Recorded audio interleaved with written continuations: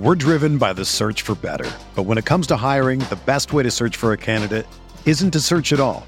Don't search, match with Indeed. Indeed is your matching and hiring platform with over 350 million global monthly visitors, according to Indeed data, and a matching engine that helps you find quality candidates fast. Ditch the busy work. Use Indeed for scheduling, screening, and messaging so you can connect with candidates faster. Leveraging over 140 million qualifications and preferences every day, Indeed's matching engine is constantly learning from your preferences, so the more you use Indeed, the better it gets. Join more than 3.5 million businesses worldwide that use Indeed to hire great talent fast. And listeners of this show will get a $75 sponsored job credit to get your jobs more visibility at Indeed.com/Blue Wire. Just go to Indeed.com/Blue Wire right now and support our show by saying that you heard about Indeed on this podcast. That's Indeed.com/Blue Wire. Terms and conditions apply. Need to hire? You need Indeed. This podcast episode is brought to you by Coors Light. These days, everything is go, go, go. It's nonstop hustle all the time. Work, friends, family, expect you to be on 24/7. Well, sometimes you just need to reach for a Coors Light because it's made to chill. Coors Light is cold lagered, cold filtered, and cold packaged. It's as crisp and refreshing as the Colorado Rockies. It is literally made to chill. Coors Light is the one I choose when I need to unwind. So when you want to hit reset, reach for the beer that's made to chill. Get Coors Light in the new look delivered straight to your door with Drizzly or Instacart. Celebrate responsibly. Coors Brewing Company, Golden, Colorado. The economy is made up of real people doing real stuff, and it affects everything. Which you obviously know since you're a real person doing real stuff. Marketplace is here to help you get smart about everything beyond the what of the day's business and economic news. We dig into the how and the why with the real people driving our economy. From big tech and interest rates to small businesses and what's happening at the Fed, Marketplace breaks it all down so you don't have to. Listen to Marketplace wherever you get your podcasts. What's going on, Pacer Nation? Just wanted to give you a quick little update from everything I heard involving the NBA trade deadline. So how active were the Pacers at the deadline? According to the feedback I got, not that active. There was a lot of twisted facts in regards to the report from Kevin O'Connor from The Ringer, and that is in regards to the discourse between some of the players and Coach Bjorkgren. There was rumors that, yes, they maybe not be getting along with him. There's rumors that they could have issues with him, but the Pacers players are overall happy with the changes to a certain degree, but the losing did frustrate them, obviously. So let's get into some trade talks. Malcolm Brogdon. Teams did make calls to see the availability of Brogdon, but the Pacers weren't actively looking to trade him. Indiana did listen to pitches made by other teams, but that's part of the business. You never know what type of package someone might offer for a player you covet. It's very similar to the Magic trading Vucevic. Chicago gave them a really nice package. They couldn't refuse it. They couldn't turn that down. 2 first-round picks and Wendell Carter Jr. for a 30-year-old center. You can't turn that down. But anyway, back to Brogdon. The only team I'm aware of who called about Brogdon was the Dallas Mavericks. Dallas desperately needs three-point shooting and a good off-ball guard next to Luka, someone that's a good defender. It would have made a good amount of sense for Dallas, but not for Indy. The Mavericks apparently offered Jalen Brunson and Kristaps Porzingis for Domantas Sabonis and Malcolm Brogdon. That got nowhere. The Mavericks also tried to acquire Brogdon by himself for a Brunson package, and that got nowhere as well. In regards to Aaron Holiday, the Pacers were not going to move him unless they got a first-round pick in return. The belief is that Holiday's camp thought he was going to be dealt and actually wanted him to be dealt to a team that would be able to give him a bigger opportunity. But the Pacers weren't going to deal him for less than his value. You know, Aaron Holiday was just drafted a couple years ago with the 23rd overall pick. He slid in the draft. This is a guy the Pacers would not trade Aaron Holiday. They wouldn't trade Aaron Holiday for Mike Conley Jr. a couple years ago. Last year, there was teams that had interest. The Pacers had no interest in trading them. And I think, honestly, when it comes to Aaron Holiday, this is insurance if they're unable to sign T.J. McConnell.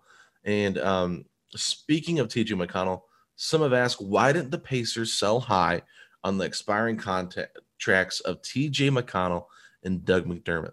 It's simple. Indiana wants to re-sign these two players at the end of the season. They both love being here as well. Doug McDermott came out Thursday to talk to the media after practice right before the deadline and talked about how much he wants to be there and how the front office said they weren't moving him or they hadn't told him he would be getting moved. The Pacers have made it very clear that they will tell their players if they're in a trade. So that to me was telling that they sent McDermott out there. They value him. We know his value is going to be very high in the off season because he's been shooting the ball like crazy well since returning from the All-Star break. Doug McDermott's a really good basketball player, and he really helps his team, and he really fits well in this Bjorkgren system, probably having his best career as a Pacer so far in this short 3 years that he's been here under Bjorkgren, and I think TJ McConnell, the same can be said for him. He's a guy that has been really, really good for this team. So at this moment, though, the Pacers were just 2 games back of the 4 seed at the time of the trade deadline and believe these two players were more important than draft capital. That's the truth. I was on JMV this Friday, and we talked about it. Should the Pacers have sold high on these guys? And it's like, I get that logic because at the end of the day, the Pacers could have sold these two for draft picks, and maybe they could have had a couple draft picks and their own draft pick and packaged that to get something better. But at the end of the day, I'm not even sure what kind of draft picks would have been out there for TJ McConnell, because I don't think there was a lot of TJ McConnell draft pick stuff. It might have been a couple second round picks. It might have been another player, but you can't replace his leadership in the locker room. That to me is what it's all about. Kevin Pritchard has talked about it several times, the culture of this team. And when it comes to TJ McConnell, he is that. He is a huge part of this team's success based on what he provides in the locker room. I talked about that in a preseason article. I was talking about, should the Pacers keep TJ McConnell or should they move on and give the reins to Aaron Holiday? And I said they should give the reins to Aaron Holiday, but McConnell needs to be kept on because of his mentorship, his leadership, his presence in the locker room. Little did I know that TJ McConnell was going to have his best year of his career. And Aaron Holiday has had a hard time adjusting to this Bjorkgren system, trying to get his footing. I think Aaron's a fine player. I think Aaron's going to get better. I think Aaron still has a lot to offer a lot of other teams. But the opportunity here with the Pacers behind Brogdon, behind LeVert, behind TJ McConnell, all these other guards that are ahead of him, now Edmund Sumner, he's not going to get that opportunity. So with all that being said, I just think there's a log jam at that position. TJ McConnell's got it secured, and the Pacers cannot just move on from him just to move on from him. It would be silly on their part. But as far as Jeremy Lamb's availability, not much has been said. With the amount of minutes Lamb is getting, I think the Pacers could have moved him, but unfortunately, I don't think his value is all that high. Offensively, he's having a great season. I mean, his shooting numbers are through the roof, but his defense has been putrid. So I think Jeremy Lamb is a guy that will be an expiring contract next season. Coming off that injury, maybe he gets a little bit better. Come playoff time, come the offseason, gets a little bit back to who he once was when the Pacers had him last year before the injury, but still he has just never been a great defender. And in this system, it's not been the best for him. So I like what he's brought offensively, though, and there's been times where I'm like, man, he's really carried us on the offensive end.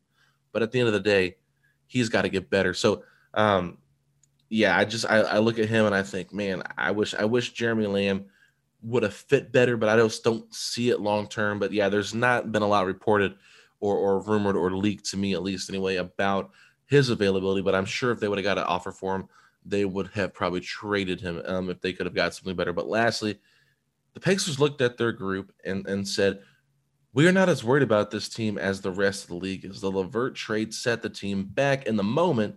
The Pacers front office knew that it would. It wasn't going to be an easy process losing a two-way player in Victor Oladipo, but they couldn't pass up on the opportunity to get LeVert. We've talked about it on some other podcasts. Look at what the Houston Rockets got in regards to Victor Oladipo.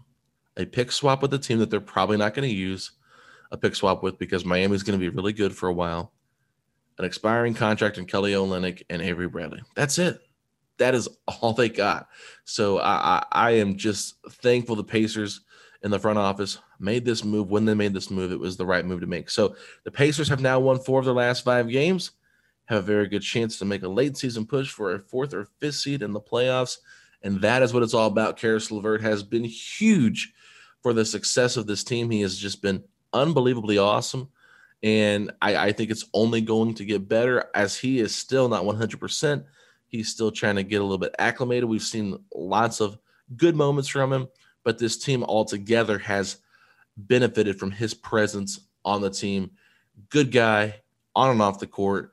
He provides something that allows the Pacers to play the style they want to play, putting McDermott back on the bench, that kind of thing. So they're betting on Caris LeVert, and that's why they didn't make a deadline move, because Caris LeVert 2 months prior was their deadline move, because had they held on to Victor Oladipo, that would have been it. So that's it for me, guys. Hope you guys enjoyed this short pod. You can find us at Setting the Pace 3.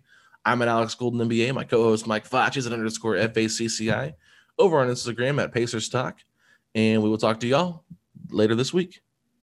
For the ones who work hard to ensure their crew can always go the extra mile, and the ones who get in early so everyone can go home on time, there's Grainger, offering professional-grade supplies backed by product experts so you can quickly and easily find what you need. Plus, you can count on access to a committed team ready to go the extra mile for you. Call, click Grainger.com, or just stop by.